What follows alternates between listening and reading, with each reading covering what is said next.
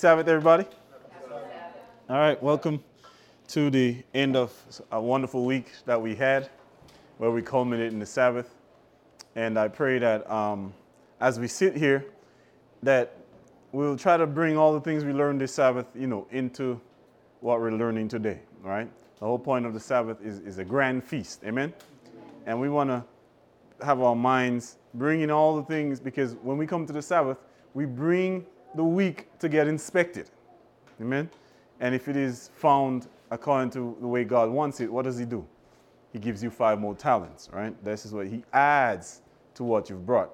So by God's grace, as we sit and listen this Sabbath, the Lord can add to the things that we've learned during the week. So shall we kneel for prayer?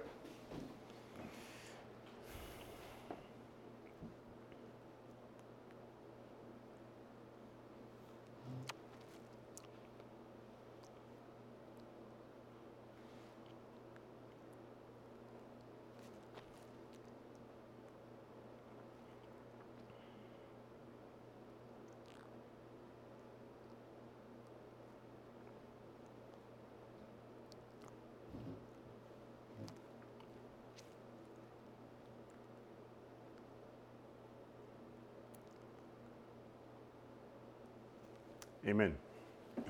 All right. So, everything that the Lord is teaching us is to bring us down to the last 6 verses of Daniel 11. Amen? And when we get there, we ought to understand clearly what the scripture is saying. And one of the things that, in going back over some of the old thing, watching some of the stuff that Jeff was teaching, is one of the largest problems in Adventism is the understanding of the glorious land. For some reason, they don't understand it. And from what we understand, to not understand the glorious land is to not understand the chain of events in Daniel 11. Yes. Right? And if you don't, because the Bible mentions it all the way up in verse 16. Yes. Right? And if you don't understand this, then you wouldn't be able to follow along with what the Lord is opening up, what you are to do, whether you're part of the glorious land or not. All right? So this morning, we'll take a brief look at this concept of the glorious land. Now, I may not stick to the notes as I have other thoughts swimming in my head. And if I'm impressed by the Lord to go there, I'll probably go there, and we'll probably jump around these notes. All right? So when you go to Genesis chapter 12, amen. This is the first time the Lord comes to Abraham. And I'm just going to go through the bold parts because these are stories that we should well understand. Amen? Amen. They're not difficult stories. So this is where Abraham is asked to leave his father's house. And in verse 2, the Bible says, "And I will make thee a what? A great nation. I will bless thee and make thy name great." And then the last part says, "In thee shall all the families of the earth be blessed." And the word families is akin to the word nation, right? And this is something, when you go to Genesis chapter 10 or 11, when the Lord scattered them, the Lord says they went their way by families, right? So we know that the nations were formed in that manner. Amen? So when the Lord tells Abraham, "In thee shall all families be blessed," he's talking about nations, right? So in verse 7, the Lord comes down and he says to Abraham, "Unto thy seed will I give" what? This land. So what is the promise? The promise is the land, right? And then you go down to chapter 15. Abraham comes to that point with that promise in mind. Okay, and then he says, verse 2, the Bible says, "And Abraham said, Lord God, what wilt thou give me, seeing I go?" Because why? What was the promise? "Unto thy seed will I give thee this land." Abraham had that understanding. And so he asked the Lord, well, how will I get the land if I'm childless? Because the land is on promise of having seed. Amen? And then Abraham says, "Thou hast given me no seed, and lo, one born in mine house is mine heir." Drop down Genesis 15, verses 18. It says, in the same day the Lord made a covenant with Abraham, saying, unto thy seed I have given this land, from the river Egypt unto the great river, the river Euphrates. And then he says, the Kenites, Kenizzites, Cadmonites, Hittites, Perizzites, Rephaims, Amorites, Canaanites, and Girgashites, and Jebusites. 10 nations. All right? So the Lord is identifying the land by how many nations? By these 10 nations. All right? So we know the natural is pointing to the. So at the end of the world, this number 10 is going to teach us which land the Lord is going to give us. Amen? Which is the land he's really pointing to. Amen? All right. So, drop on to the next bowl. This is concerning Genesis 15 when he made the sacrifice, right? It says the plan of redemption was here open to him in the death of Christ, the great sacrifice, and his coming in glory. Abraham saw also the earth restored in its what? Eden beauty to be given to him for an everlasting possession as the final and complete fulfillment of the. So Abraham had a spiritual mind. Because the Lord gave him what? 10 nations. And where was these nations at this time? They were existing, right? But she says, in that, what did Abraham see? He saw Eden restored. Amen? All right, so this is how we have to see it, right? All these symbols are only for us to see the spiritual, right? What the Lord wants to do for those who are his seed. As a pledge of this covenant of God with men, a smoking furnace and a burning lamp, symbols of the divine presence, passed between the severed victims, totally consuming them. And again, a voice was heard by Abraham confirming the gift of what?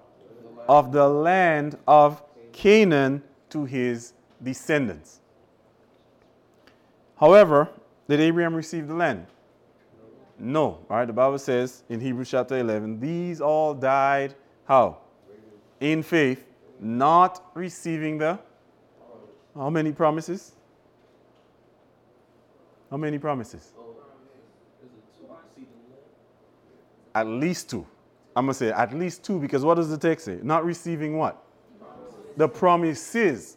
But so far we've only read the Lord only promised him what? The land and the seed. Amen?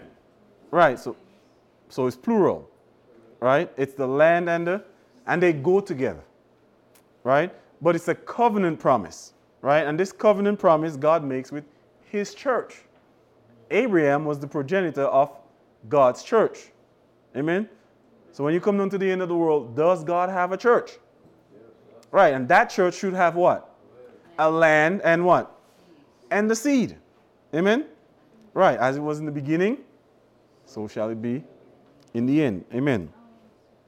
Just like the Lord, even naturally, when the Lord was giving them Canaan, he didn't give them a barren land. Amen. He gave them a land that was full of seed. That was a fertile land. Amen. Amen. Let me ask a question then. I just thought, but this is a nice principle. So when you make children, what's the first thing you should look for? Land. A land. Right? You should be looking for a land. This is a promise. This is one of the promises we take to God. Right? Because joining the seed is the land. If he's going to give you seed, he's going to give you somewhere to grow that seed. Amen? All right. Let us continue. Hebrews chapter, same chapter, but verse 40 says, God having provided some better thing for us, that they, without us, should not be made what?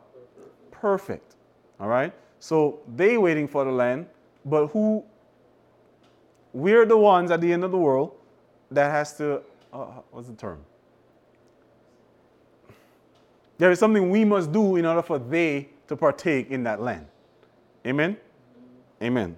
So, let us continue. The promises. I'm just going to scroll through these promises quickly. Drop down to verse 5 of Deuteronomy 30. I would encourage you to read these things in your time, right? Because context does play a part, but for time, I'll just kind of go through it. It says, "And the Lord thy God will bring thee into the land which thy fathers possessed, and thou shalt possess it, and he will do thee good and multiply thee above thy fathers. And the Lord thy God will" what? "Circumcise thine heart and the heart of thy seed." Let's go to Jeremiah. It says, "And I will give them," verse 39, "one heart," Jeremiah 32 and verse 39, "and one way, that they may fear me forever, for the good of them and their children after them. And I will make an everlasting covenant with them, that I will not turn away from them to do them good, but I will put my fear" where? "In their hearts, that they shall not depart from me. Yea, I will rejoice over them to do them good. I will plant them in this land, as surely as my whole heart and with my whole soul." Ezekiel 36, it says, "A new heart also will I give you, and a" what? "New spirit will I put within you. And I will take away the stony heart out of your flesh, and I will give you an heart of flesh. And I will put my spirit within you, and cause you to walk in my statutes, and ye shall keep my judgments and do them, and ye shall dwell" where? "In the land that I gave to you." So what else is connected to receiving the land? The new heart, right? So this is why Paul could say that they are not made perfect without us. Because there must be a people that receive what? The new heart before everyone can enter into the land. Amen? So it's three promises. It's the land, it's the seed, but the seed must have what? A new heart. Right? So it's really three promises that makes up this covenant. Go ahead. So could you see the Israelites, God wanted them to have been that seed that he was spread throughout Canaan. Yes. But their hearts weren't changed, that's why they couldn't go in. Well, what did he do in the wilderness? What was the purpose of the wilderness? To give them what? The new heart. Right? And the circumcision just before they cross over was to signify what? The new heart. But when they went into the land, what did they do?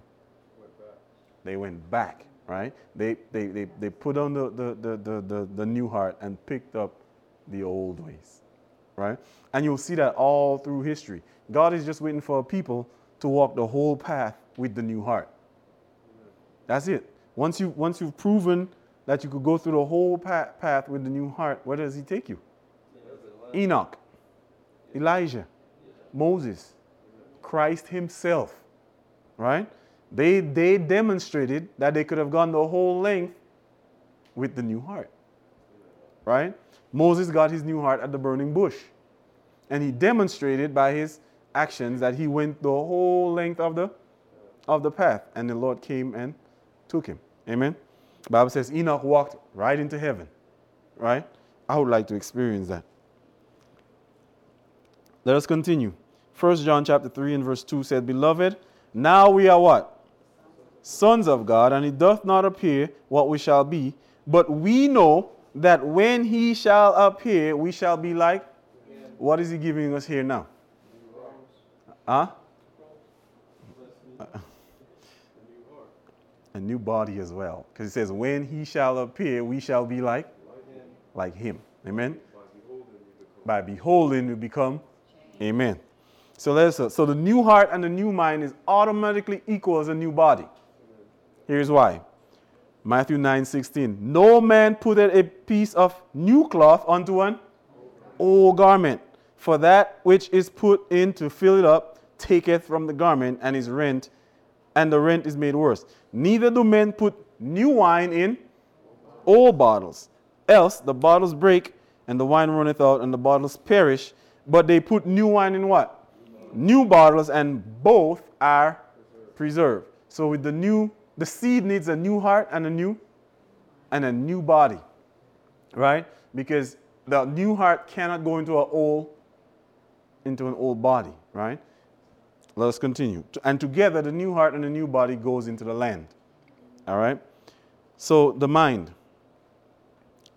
Paul says, "So then with the mind, I myself serve the Lord." And mind and heart is it's sort of, there's a reason why the Bible uses mind sometimes and heart sometimes.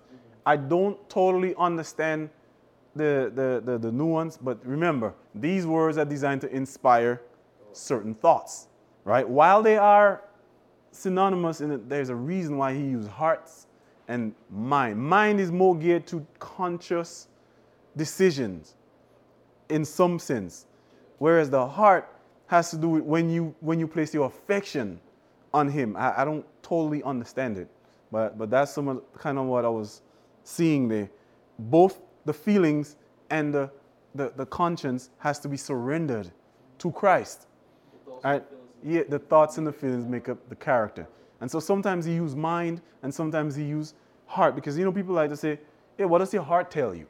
That doesn't mean what are you thinking, right? That always points to your feelings. And so when you see heart sometimes in the Bible, then Christ has to give you new feelings as well, right? So with all thy soul, amen, and with all thy soul. So there is a nuance between them, but they're interchangeable sometimes, right? So Paul says, with the mind, I serve the Lord, the law of God. Philippians tells us in chapter 2 and verse 5, let this mind be in you, which was also in Christ Jesus. Because the text says, when he shall appear, we shall be like him in mind and body, right? So 1 Corinthians chapter 2 and verse 14 says, but we have the mind of Christ. All right, and I'm just going through these things quickly. If you go on to the next quote, it tells us how we get it. By what? Conversion and men are to receive what? The mind of Christ. Amen? All right, so it tells us how to receive this mind. So what is God waiting for? A converted people. Because he says they are not made perfect without us. God is waiting for a converted people. And this conversion has to begin at the beginning. Right? Never, you don't just get it at the end. You have to have it in the beginning and walk all the way to the end. Or else, God could wrap up time anytime he pleases. Right? Because throughout the history, he had men who were converted. Amen? But were all men converted? No, he didn't have that number. There is a number, right? Abraham, was Abraham converted in the beginning? Did he keep it all the way to the end? At times, what did he do? He fell, right? Christ, on the other hand, what did he do? He kept it all the way to the end, right? Amen. Amen. And the Bible says we must have the mind of Christ. Amen. And this is what the Sunday law is designed to prove, that there is actually people on earth who have the mind of Christ. Amen. So now let's look at this body, right? It says in Philippians chapter 3, who shall change our what? Vile body, that it may be fashioned like unto his glorious body. 1 Corinthians chapter 15 and verse 51 says, we shall not all sleep, but we shall all be changed in the moment, in the twinkling of an eye, at the last trump. For the trumpet shall sound, and the dead shall be raised how? Incorruptible, and we shall be changed. For this corruptible must put on incorruption, and this mortal must put on immortality. Let's go now to verse 42. Back to verse 42. It says, it is sown in what? Corruption. It is raised in incorruption. It is sown in. It is raised in glory. It is sown in weakness. It is raised in power. It is sown in the natural body. It is raised how?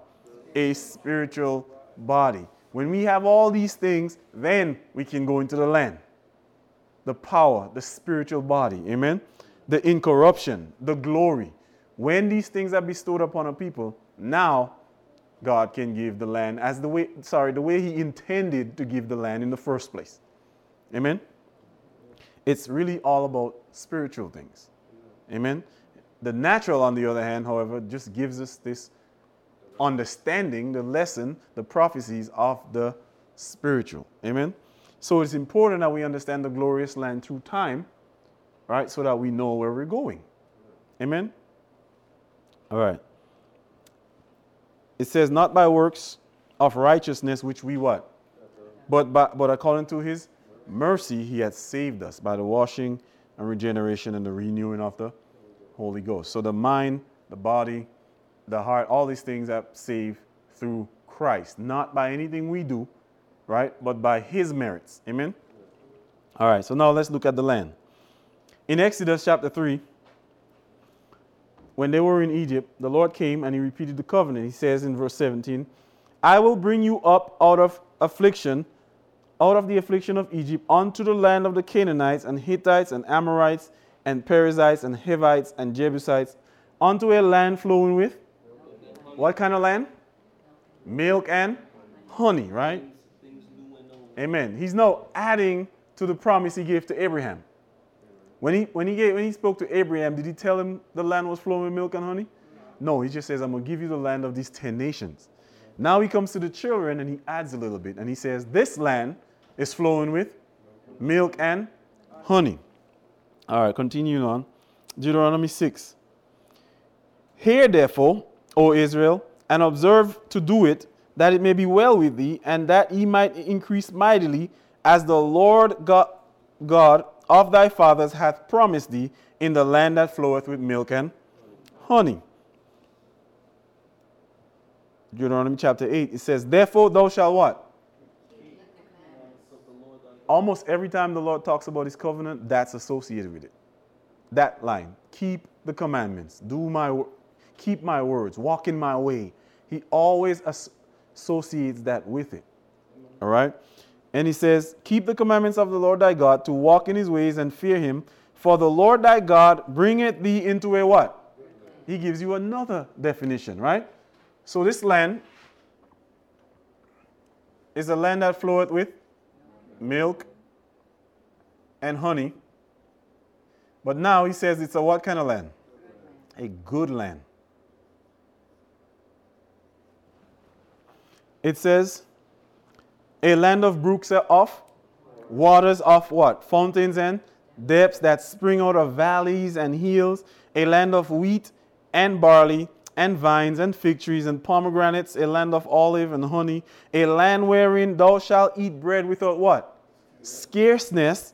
Thou shalt not lack anything in it. A land whose stones are iron, and out of whose hills thou mayest dig brass. When thou hast eaten and art full, thou shalt bless the Lord thy God for the good land which he hath given thee. Lord, this is a vivid description of that land. Springs, valleys, iron, brass, wood, gold. It's going to be there. It's a land full of resources, right? It's a land full of the things essential for life. Water, right? Praise God. Go ahead. Yes. Amen.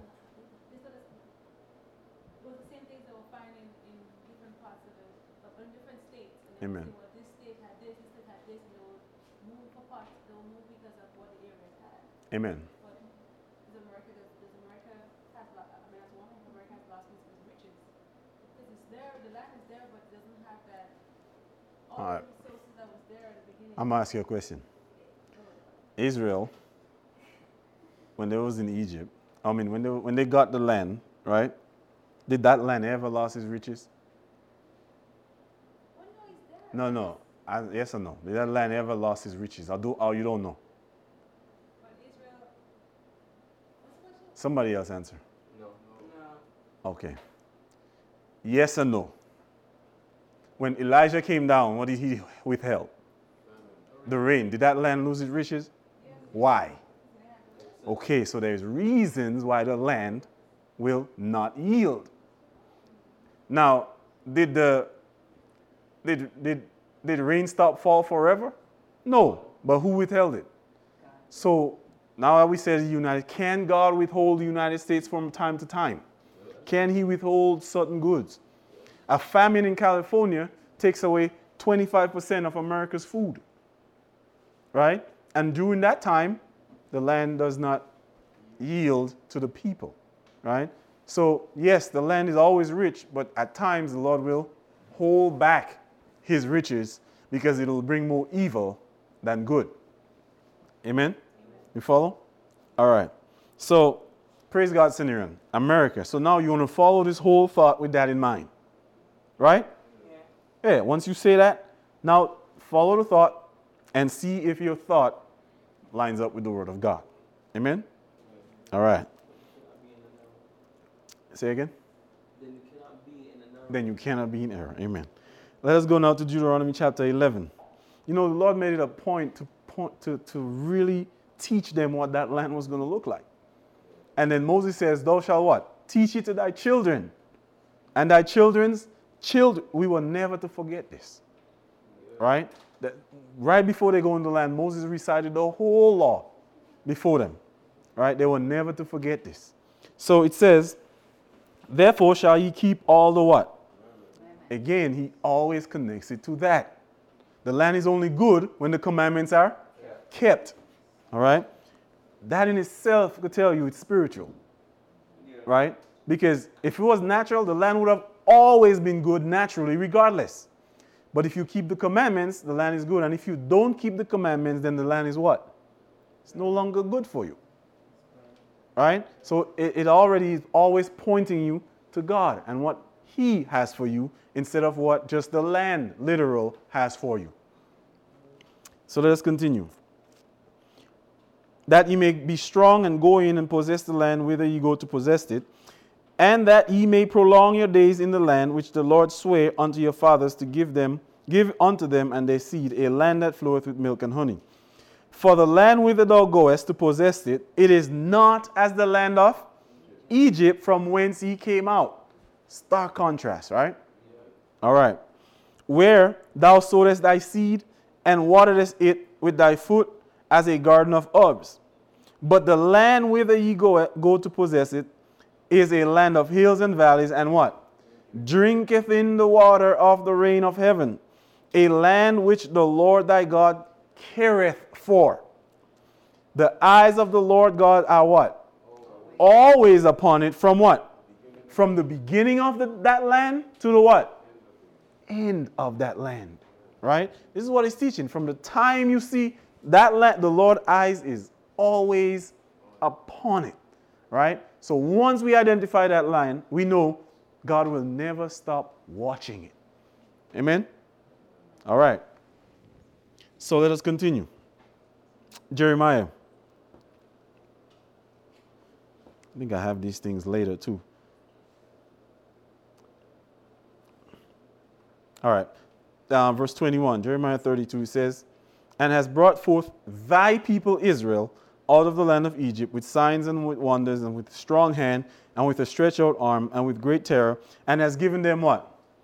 This land which thou didst swear by their fathers to give them, a land flowing with milk and honey. And the reason why I have that here, because I think I have it later, but I'm going to discuss it now, is that notice it says, thy people will get this land. What did Jeremiah do? He separated the people from the land. However, there are instances in the scripture where the Bible makes the people the land. So we have to have that discernment, right? When we must separate the people from the land. Now, if the people is the land, it has to be spiritual, right? It's impossible for it to be natural. Because as people, naturally, we are, well, we come from the earth. But we are not land in that sense, right? Whereas when you make that differentiation between the land and the people, everything's natural. Everyone's following? All right. Yeah, it's true because the parents teach that, sower went forth to sow. Yes. And he's sowing in the land, which is the heart. Amen. So, all right, we could, the part that says the land and inheritance is making the same point. If you inherit the land, you are not the land, right? Yeah. So I'm just making that same point. So let us keep that and go down to the heading that says the glorious land, right? So we've identified this land. It's called a good land. Another name for it is the goodly land, right? Now in Daniel 11:41 it says, and he shall enter where? into the glorious land, and many countries shall be overthrown, but these shall escape out of his hand, even Edom, Moab, and the chief of the children of Ammon. In Strong's, that word glorious, it means in a sense of what? Prominent. In a sense of prominence. What does it mean to be prominent? Highest. Importance. What else? If something is prominent, it's in front. Right? It's always in front. Right? Say again, Asante. It stands out. Amen? All right. Praise God. Where is the eyes of the Lord? Upon the land, the good land. From the beginning of the year to the... So the eyes of the Lord is always upon the land that stands out. Amen? Because you said it's the land of the people, the baptism is the beginning of your year. Amen. The eyes of the Lord is upon you from the beginning of baptism Amen. to the end of your life. Amen. Right? Once you profess to be God's people and you baptize, his eyes is always upon you. Amen? Because you stand out above everyone else. Because you're peculiar people. Right? So it says prominence, goodly, and pleasant. Right? I want to bring that one up. Pleasant. So now let's go to Daniel 11:16, because the thought was, Romario brought it out, when the prophet uses the word, all you got to do is go back and see where the prophet used the word before to understand what he's talking about. Right? See how the prophet used the word in the prophecies, and he will explain to you what he means when he says what he means. Right? So you go back to Daniel 11:16, and there Daniel uses the same word. It says, but he that cometh against him shall do according to his will, and none shall stand before him. And he shall stand where? In the glorious land, which by his hand shall be consumed.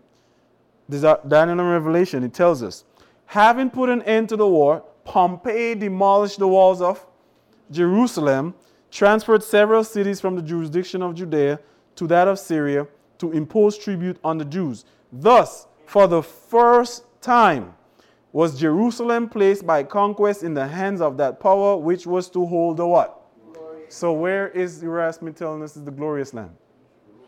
Jerusalem, right? So this glorious land is, this land that the Lord wanted to give them is Jerusalem, right? But by extension, it's what? Judea, right? It's Judea, and Jerusalem is just the what? The capital. Right? But to have a capital, you must have a territory, right? So the good land is Jerusalem.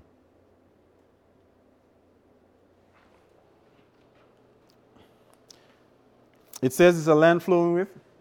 Why? What is milk and honey a symbol for? Prosperity. Prosperity. Riches. Keep going. What is milk and honey a symbol for?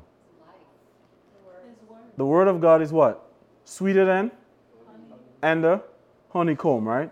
The word of God is likened to honey. All right? And milk. Amen. Yes? No, I said one time I said the word and so you didn't hear me. What's the word? When you said milk and honey, I responded the word. Okay, praise God. I said one time and so you didn't hear me. Answer more. I'll hear you more. So, the word of God is the riches of his kingdom. Amen? Because Laodicea, thou art what?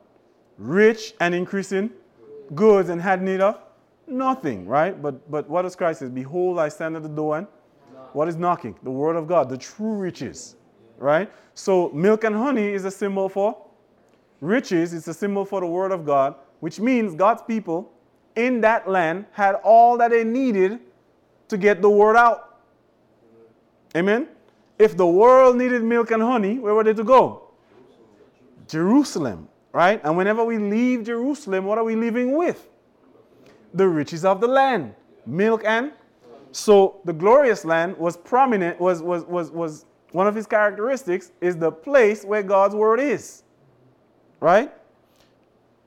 The other thing is Jerusalem is centrally located. North and south in the natural is dependent on what?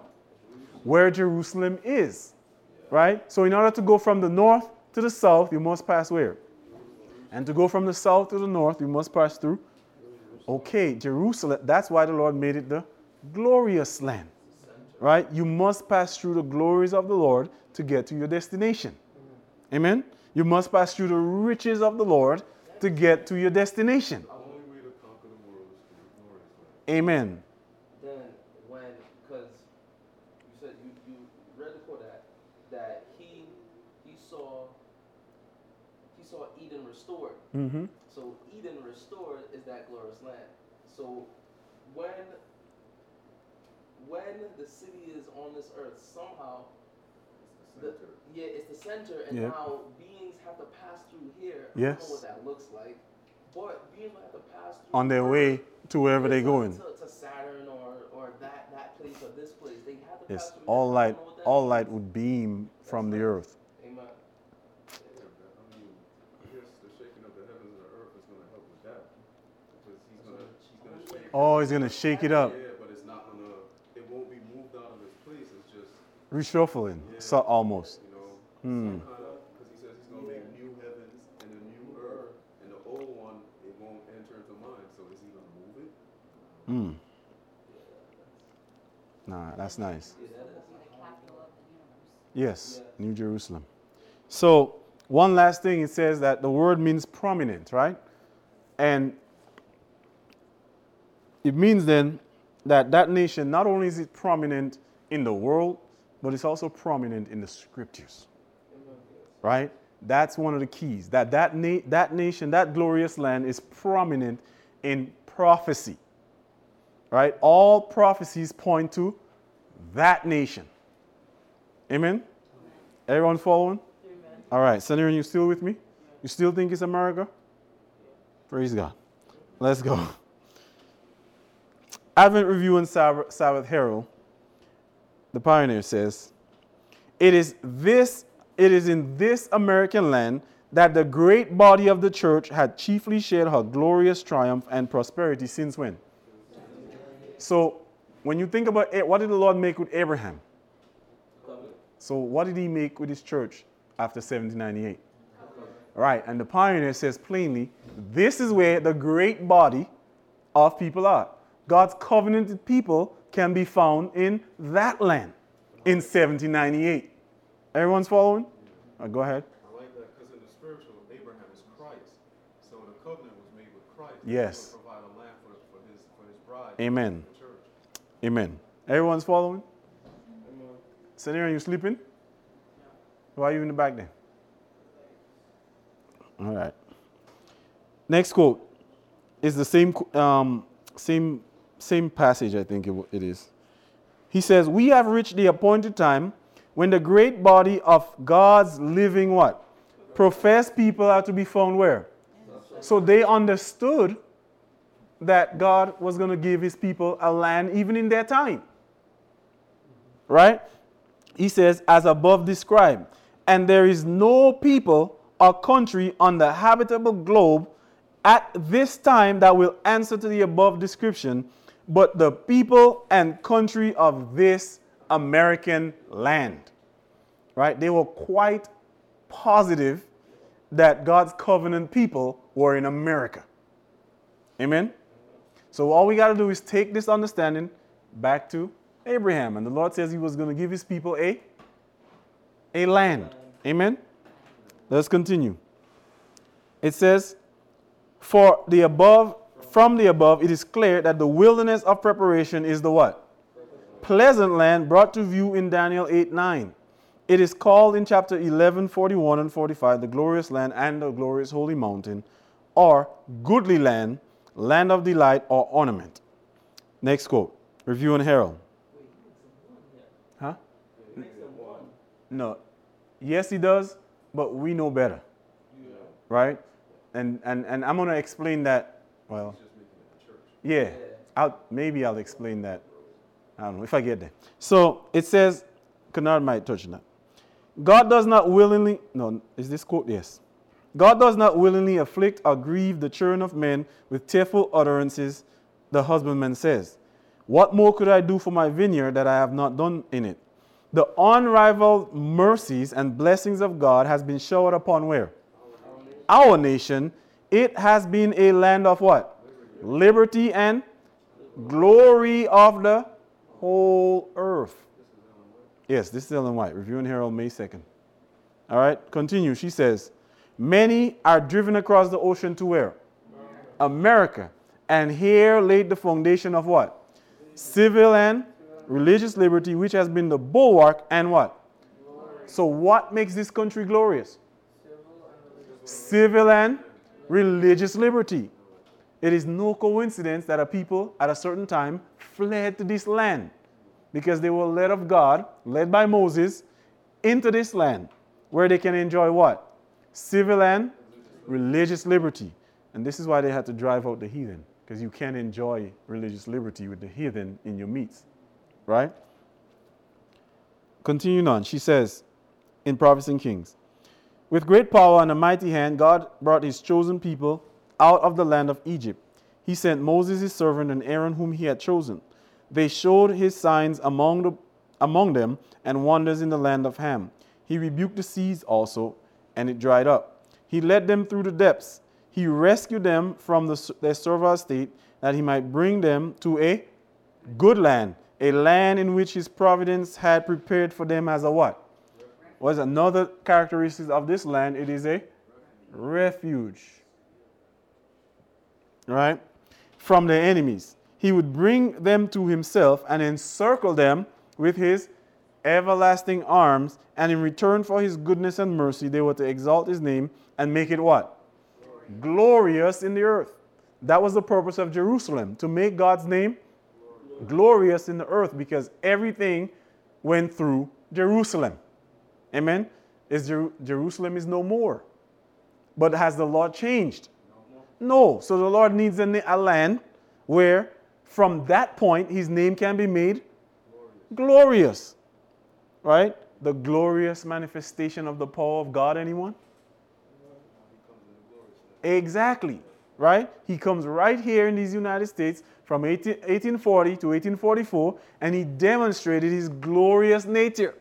That means whatever happened, whatever fulfillment happens at the son-in-law has to happen in America. It must happen in America. It's impossible. It happened at 9/11. Amen. It's impossible, because then he would have to change the glorious land. But he can't change the glorious land until he calls his people out.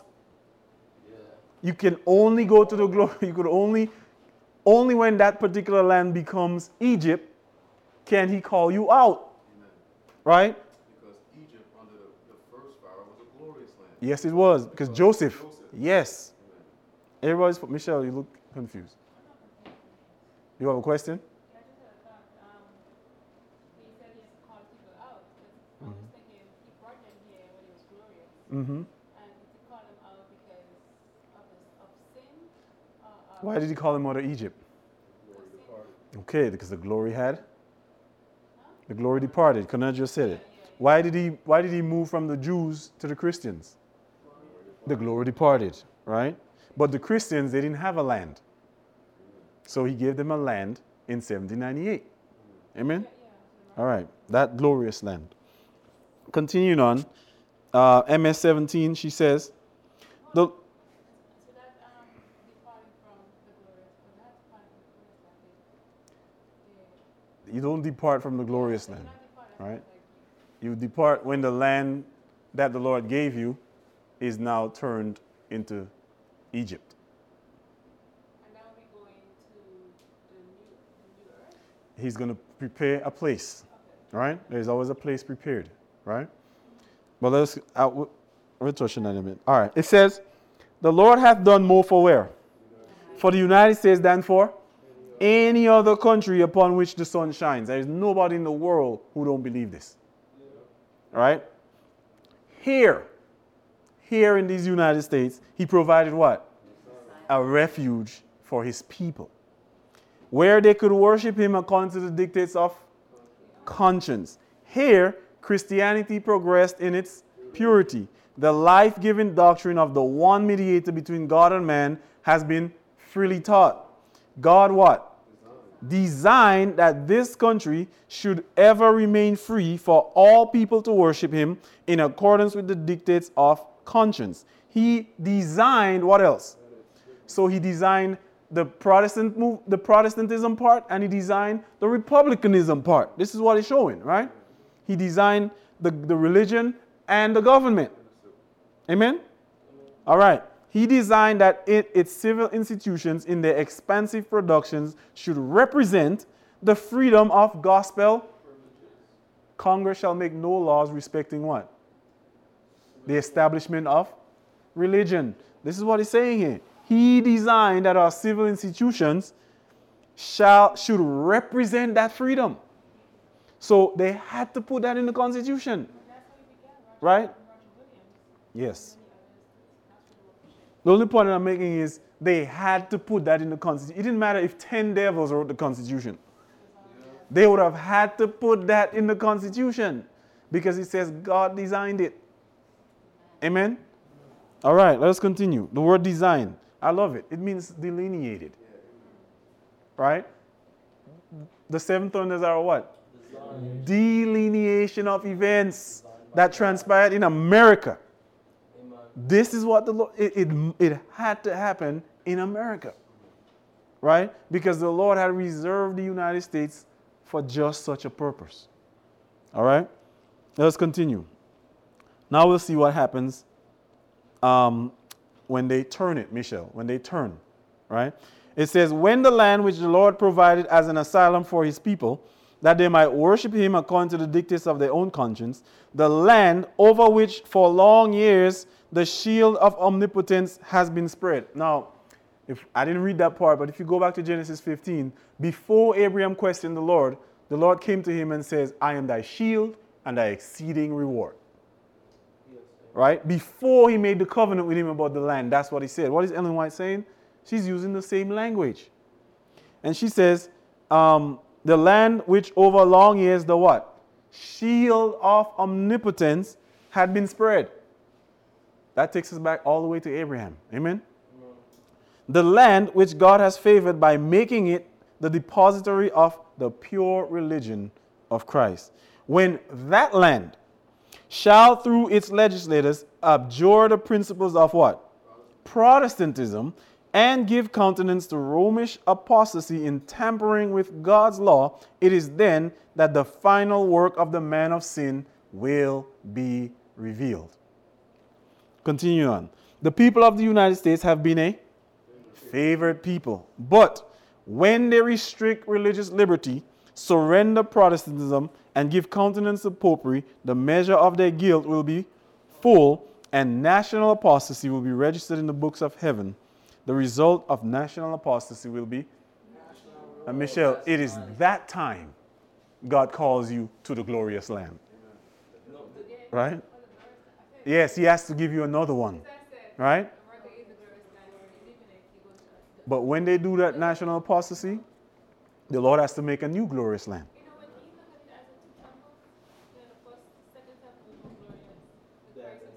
It's always that way.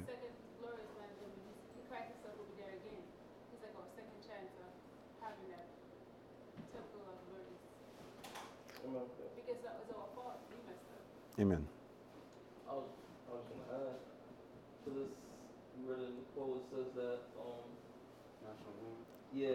it says that possibly will be registered in the books.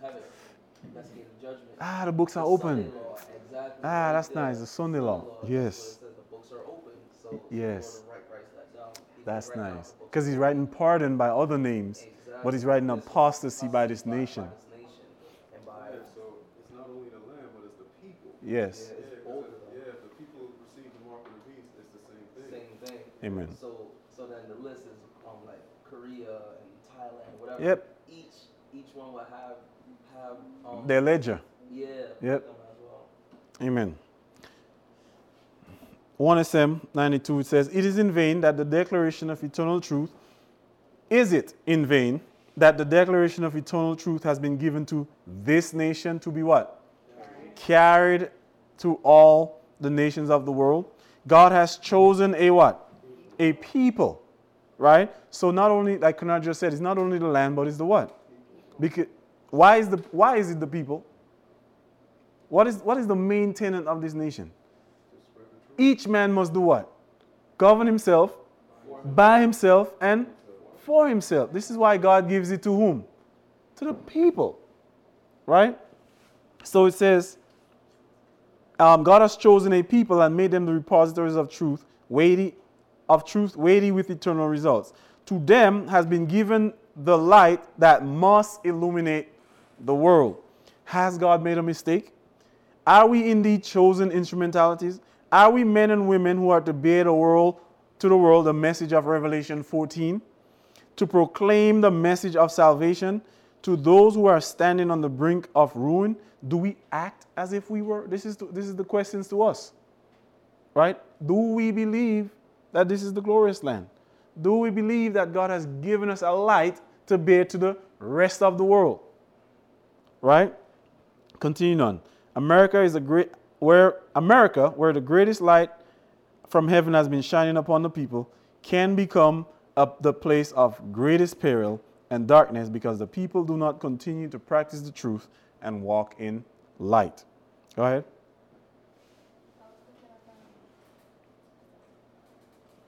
Last one. Our land is in. Do we believe that?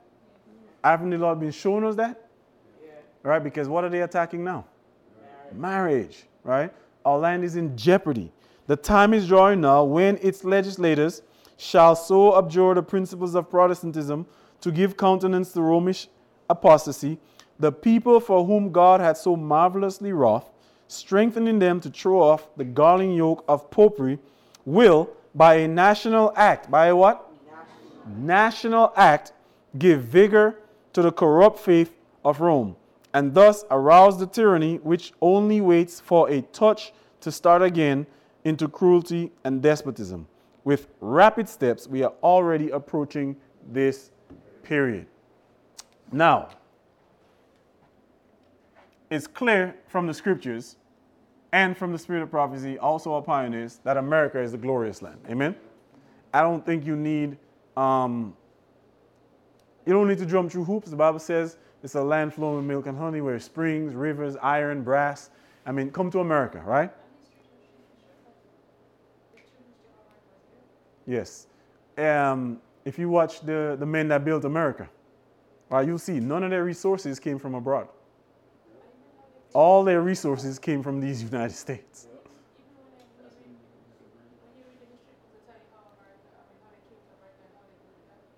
Yeah, none of the resources came from outside, right?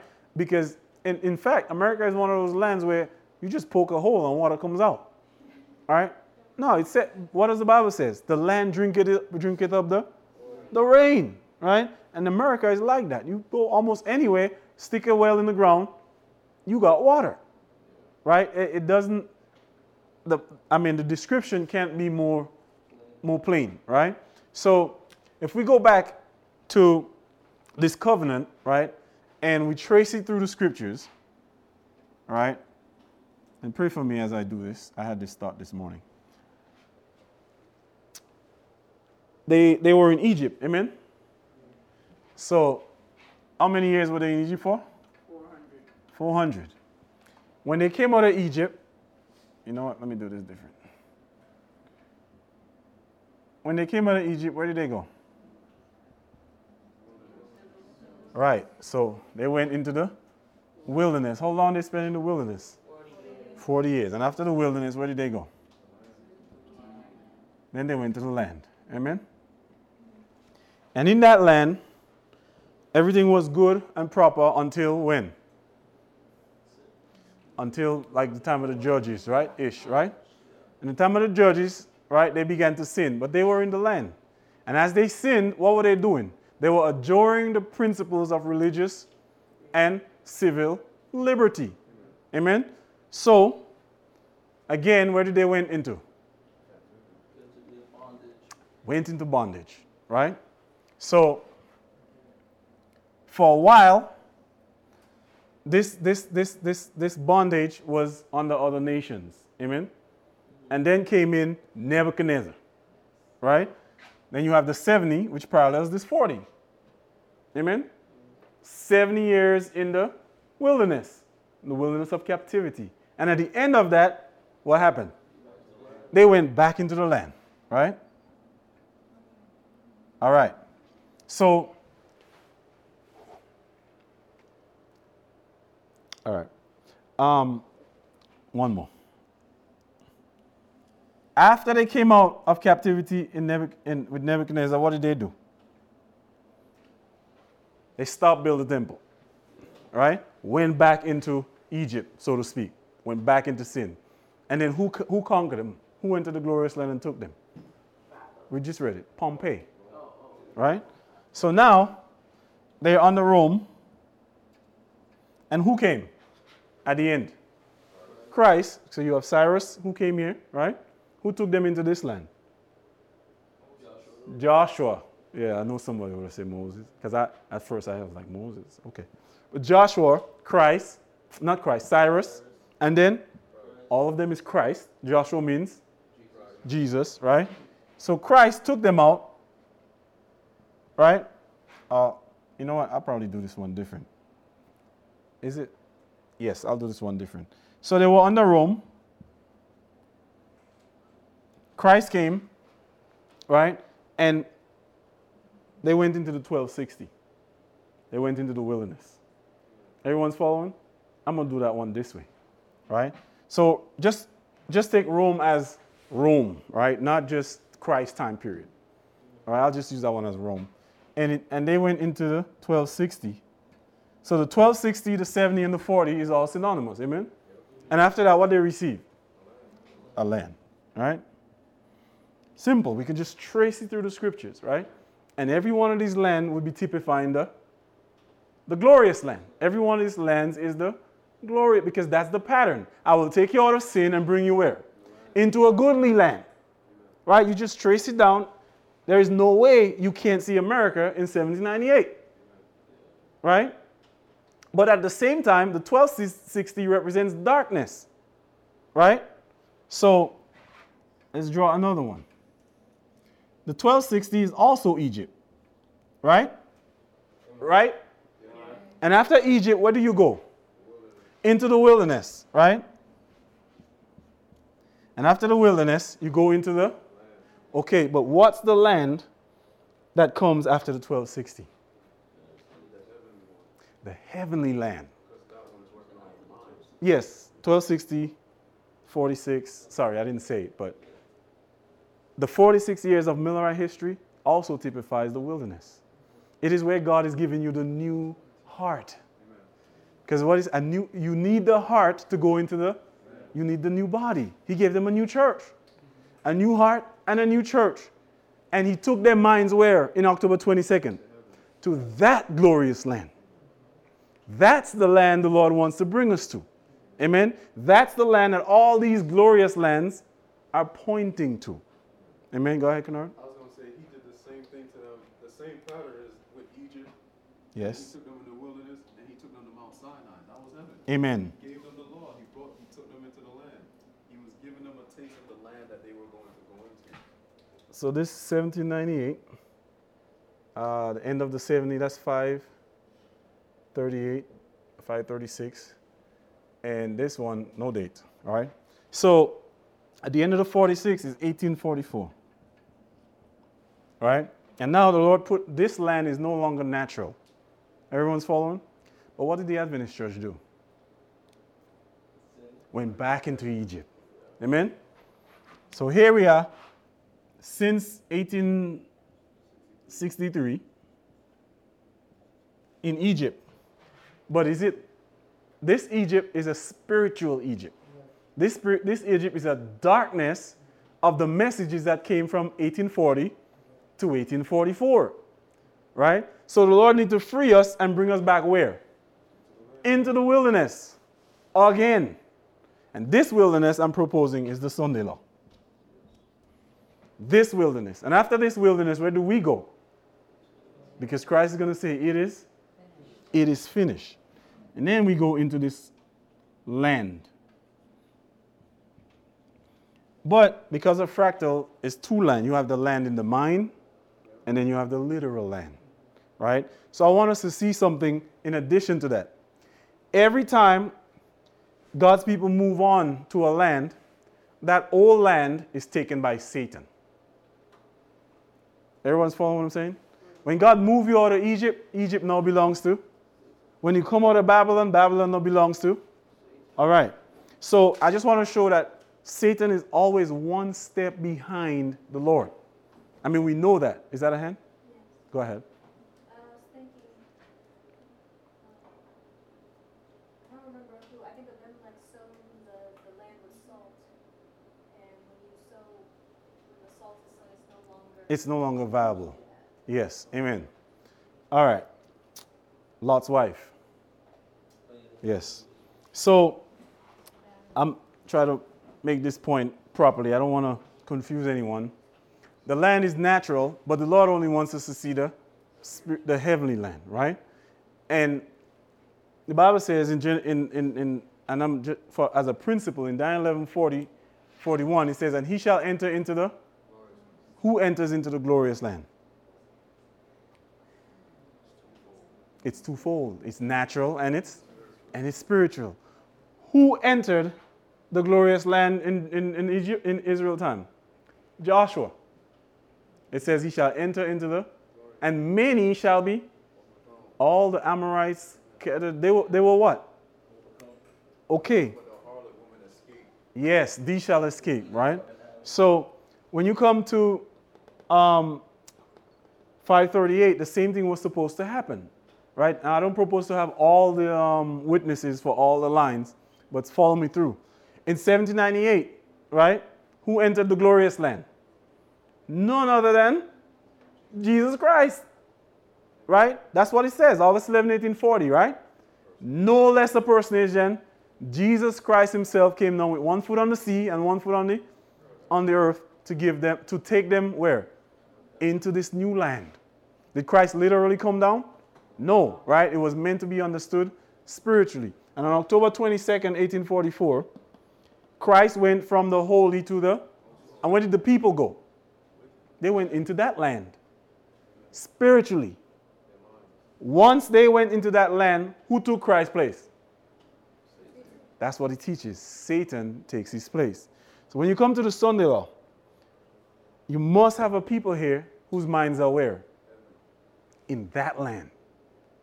Right? Because the Bible says, and he shall enter into the, who's the he at that point? Satan. Right? Whenever Christ moves, who replaces? The Lord is waiting for us to move. When we have God in our minds, when we understand that our treasures are to be laid there, then Christ can take us higher, and then Satan comes into this natural land. He's going to take the natural United States. But where's God's people? They're already claiming the promises, right? Already taking, leaning on the promises of the spiritual land.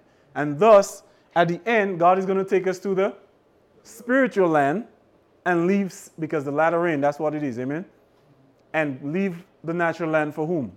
The 7 last plagues. Amen? Satan cannot enter into the spiritual land. At the end of the glorious land is only teaching us that God is only taking us higher and higher and higher. And every time he takes us higher, Satan then takes that old spot. Right? So by God's grace, with that understanding, we must lay our treasures in heaven. This is the whole point. Right? So the glorious land, yes, it's the church. And yes, it's the land. Because when you get to down 11 verse 41, I see you, Senior. He says he shall enter the glorious land. That's the natural land. But when you get to verse 45, he says he shall plant his tabernacle between the seas and the what? He now recognizes that God's people is in the spiritual land. And he's trying to plant his tabernacle between God's people, their minds, and God. You follow? Now it's still the glorious land. You just have to understand them in the application. Because by the time you get to verse 45, where's the United States? Where's the earth, for that matter? So what glorious land is he planting between? It's the one in heaven and your mind.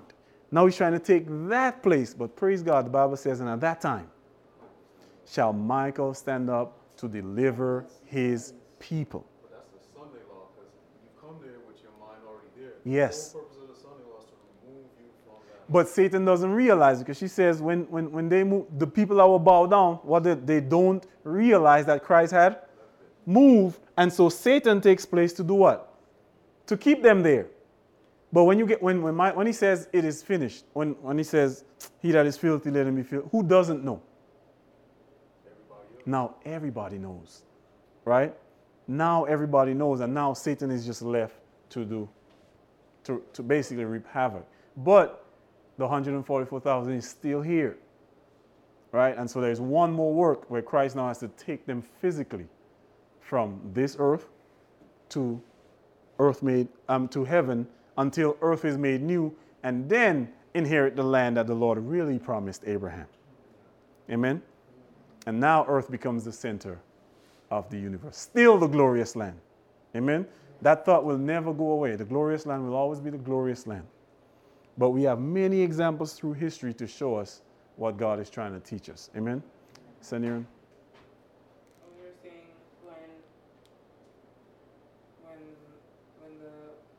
when God's people left Egypt? left the glorious land, which was Jerusalem, and Satan entered. And when they left Babylon and all the other places, when God's people leave and Satan enters. Mm-hmm. So does that mean when God's people leave the cities and Satan enters? Yes. Yes. The destruction of Jerusalem. Ezekiel 9. Amen. The man with the writer's ink on, once he leaves that place. The destroying angels. When Cestius left and all God's people left, who came after? Titus, which symbolized Satan.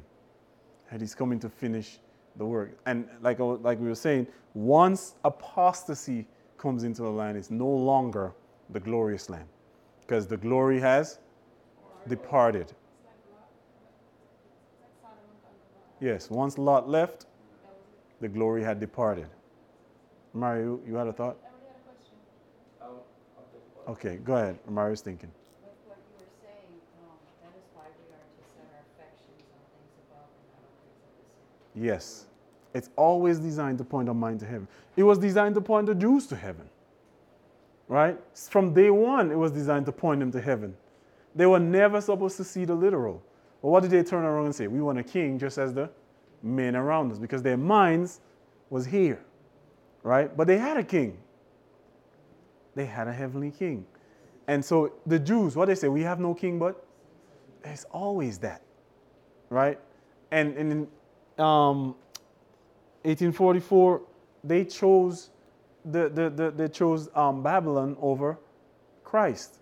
Right? And they say Babylon is fallen. Right? And so all throughout the histories, you see that whenever they choose that other thing over God, they cease to be glorious. Right? But America has two phases that the Lord is dealing with: the church and the state. Right? And when both falls, then America is no longer, because he set up America on two principles, right? Protestantism and republicanism. And both have to fall in order for America to cease being glorious. And then your only freedom is in Christ at that point, up in heaven. Mario? No. Okay. All right, so I trust that this at least helped us a little bit, give us something to look into, because those things, if you go study the history, I'm sure it'll add great